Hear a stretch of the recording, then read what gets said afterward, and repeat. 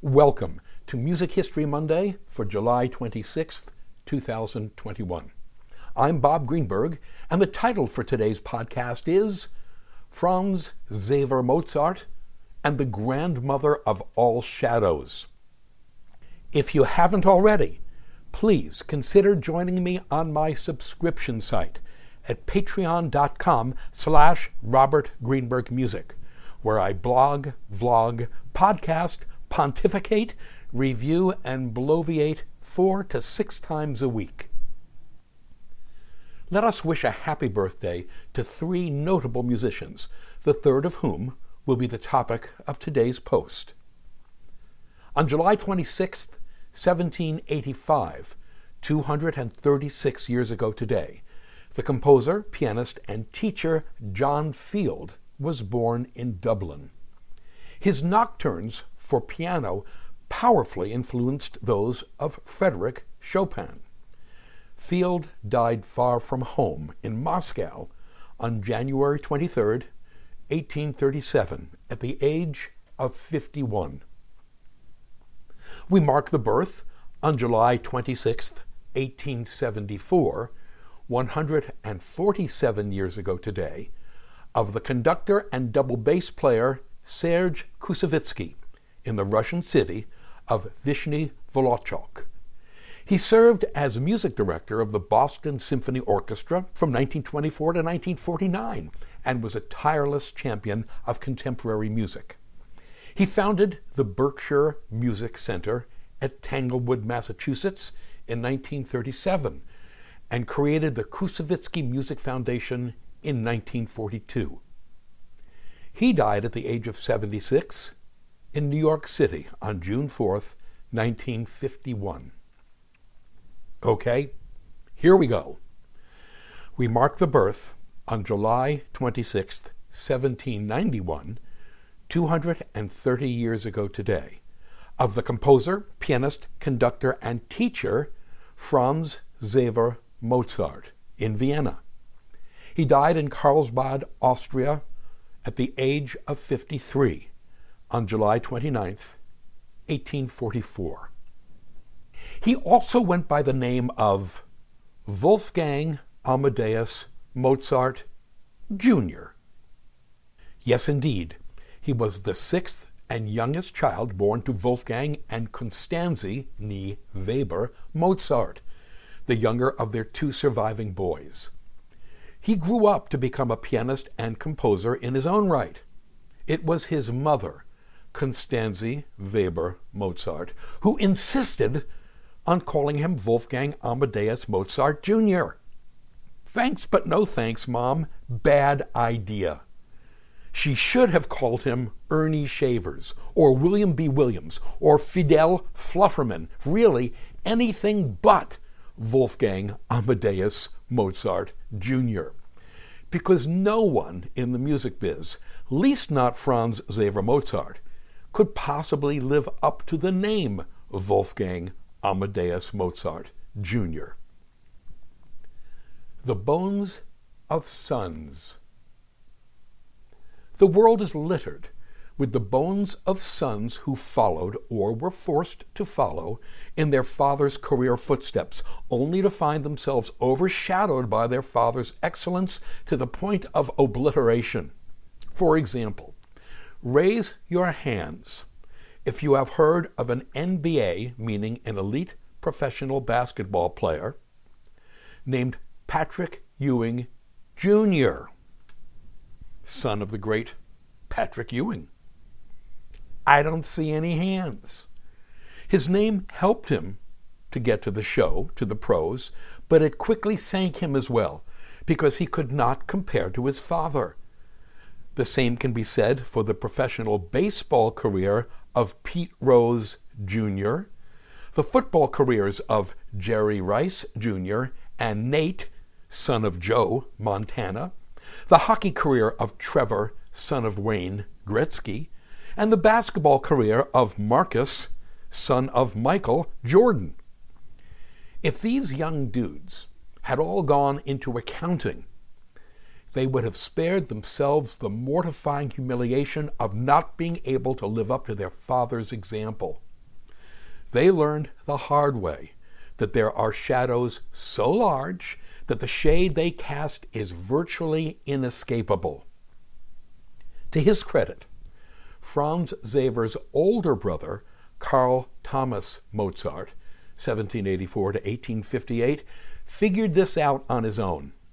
At a fairly young age, he was packed off to Prague, there to study piano with the high-end likes of Franz Xaver Němeček and František Xaver Dušek. We are told that he was a capable pianist, but the young guy had no intention of being forced into a career in music, and as soon as he could rebel, he did rebel. At the still tender age of 13, he walked away from his schooling and managed to secure an apprenticeship with a trading firm in the Italian seaport city of Livorno. He ended up becoming an official in the Austrian government's financial administration and accounting department. Sadly for him, Franz Xaver could not escape a musical career, which was to a great degree the result of unfortunate timing. You see, he never knew his father. Franz was just 4.5 months old when the real Wolfgang Mozart died on December 5th, 1791. From the moment of Wolfgang Mozart's untimely death, his widow Constanze got it into her head that her infant son Franz Xaver was Wolfgang reincarnate. She began calling him Wolfgang and insisted everyone else should as well. By the age of 2, he was already taking music theory and piano lessons. Letters between Franz Xaver and his older brother Carl Thomas, oh, the rotten son who ran away, tell the sad story of a child being pushed to his limit. Franz Xaver revealed that for as long as he could remember, he had been under, quote, immense pressure, unquote, and was, quote, not treated very well at home, unquote. Constanze was indeed relentless. In a letter written in 1801, she told the 9-year-old Franz Xaver that, quote, a child that disappoints their parents will encounter disgrace and misery. Let these words be a warning to my lovely son, unquote. Franz Xaver received a superb music education from Viennese masters who taught him for free out of respect for his father. Those teachers included Antonio Salieri, 1750 to 1825, Johann Nepomuk Hummel, 1778 to 1837, Andreas Streicher, 1761 to 1833, and Johann Georg Albrechtsberger, 1736 to 1809. For our information, Salieri and Albrechtsberger were, as well, Beethoven's teachers, and Hummel and Streicher were, as well, Beethoven's friends. Like his father Wolfgang, Franz Xaver learned to play piano and violin and studied composition. He made his public debut as a pianist at the age of 13 when, in April of 1805, he performed one of his father's piano concerti at a packed Theater an der Wien. The critics were not unkind. Quote, he gave a nice, if slightly slow, rendition of his father's piano concerto, unquote, wrote one reviewer. But an editorial in the prestigious Allgemeine Musikalische Zeitung offered up an ominous warning. Quote, may he never forget that although the name Mozart currently grants him some indulgence, it will place great demands on him later on, unquote. 2 years later, on March 30th, 1807, Antonio Salieri declared that his now 15-year-old pupil possessed, quote, a rare talent for music, unquote, and he predicted that Franz Xaver would have a musical career, quote, not inferior to that of his celebrated father, unquote. Poor Franz Xaver Mozart. He had to have known that Salieri was blowing smoke up his wazoo, because for all the flattery he received, the young man was not fooled. He understood that it was his last name, Mozart, that opened doors, and not Franz Xaver. Unlike his father, who was an extroverted party animal, Franz Xaver was quiet and introverted. Unlike his father, who harbored virtually no self-doubt whatsoever, Franz Xaver was, like most of the rest of us, given to self-deprecation and tremendous self-doubt. Quote, he constantly underrated his talent and feared that whatever he produced would be compared with what his father had done. Unquote. And that's exactly what happened. He was a competent composer, but not much more. He didn't compose all that much music. His final opus number is 30. He composed only a few pieces after 1820, when he was 29 years old. In 1842, he was asked to compose a piece to accompany the unveiling of a monument in Salzburg dedicated to his father. Riddled with self-doubt, he refused, telling the organizers that he was a musician of, quote, little ability, bound to disappoint, unquote. Franz Xaver wrote mostly chamber and piano works. He did compose 2 piano concerti, which are among his best works. The first one, in C major, Opus 14, 1809, is in the style of his father's later piano concerti. The second, in E-flat major, Opus 25 of 1818, is a more expansive, less classically structured work. Both works demonstrate the sort of complex piano figuration that was his teacher Hummel's stock in trade.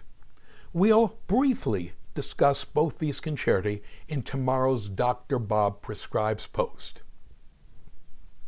Escape.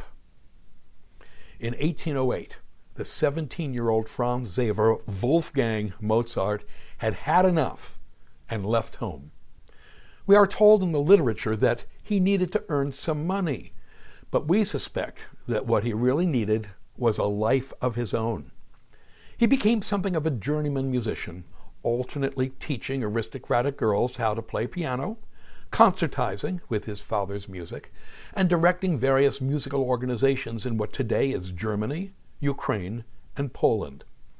Ironically, in 1841, he was appointed honorary Kapellmeister of the Mozarteum in Salzburg, the hometown his father had fled exactly 60 years before, in 1781. Franz Xaver Mozart never married, and to our knowledge, he never fathered any children. He died of stomach cancer on June 29, 1844, in the spa town of Karlsbad, today known as Karlovy Vary in the Czech Republic, where he is buried. Even in death, he could not escape his father's Mount Everest-sized shadow. On Franz Xaver's tombstone is etched the following epitaph, quote, "Son of the great Mozart, may the name of his father be his epitaph, as his veneration for him was the essence of his life," unquote. Yeah, we suppose there are worse epitaphs, better here than Philadelphia, though the message is clear. If Babe Ruth is your father, it's probably best not to seek out a professional career in baseball. Postscript. Issues of paternity. For many years, the rumor circulated that Franz Xaver Mozart was not in fact Wolfgang Mozart's son, but rather the son of Mozart's student, Franz Xaver Süssmayr, 1766 to 1803. The evidence for this is circumstantial, but nevertheless compelling. Franz Xaver Mozart, born on this day in 1791, would have been conceived in October 1790. Constanze Mozart spent much of the fall of 1790 taking the cure at the spa town of Baden, just outside of Vienna. She had done so the previous year as well, during which Wolfgang, suspecting hanky-panky, wrote her this letter, quote, Dear little wife, I want to talk to you quite frankly. You have a husband who loves you and does all he possibly can for you. I am glad indeed when you have fun. Of course I am. But I do wish that you would not sometimes make yourself too cheap. In my opinion, you are too free and easy. A woman must always make herself respected, or else people will begin to talk about her. Remember that you yourself once admitted to me that you were inclined to comply too easily. You know the consequences of that. Remember, too, the promise you gave me. Oh, God, do try." Unquote. In order to obviate any such activities in 1790, Mozart sent Constanze away with a chaperone, his student, Franz Xaver Süssmayr. Some months later, a healthy boy was born and was named Franz Xaver Mozart. Bada bing, how many smoking guns do we need? Except that, 1, Süssmayr was almost certainly homosexual, which would have made him Mozart's perfect candidate to chaperone Constanze in Baden. And 2, Franz Xaver Mozart had the same unusual outer ear deformity to his left ear that Wolfgang had to his right ear. Inheritance wins out. Case closed. Franz Xaver Mozart was Franz Xaver Mozart. Thank you.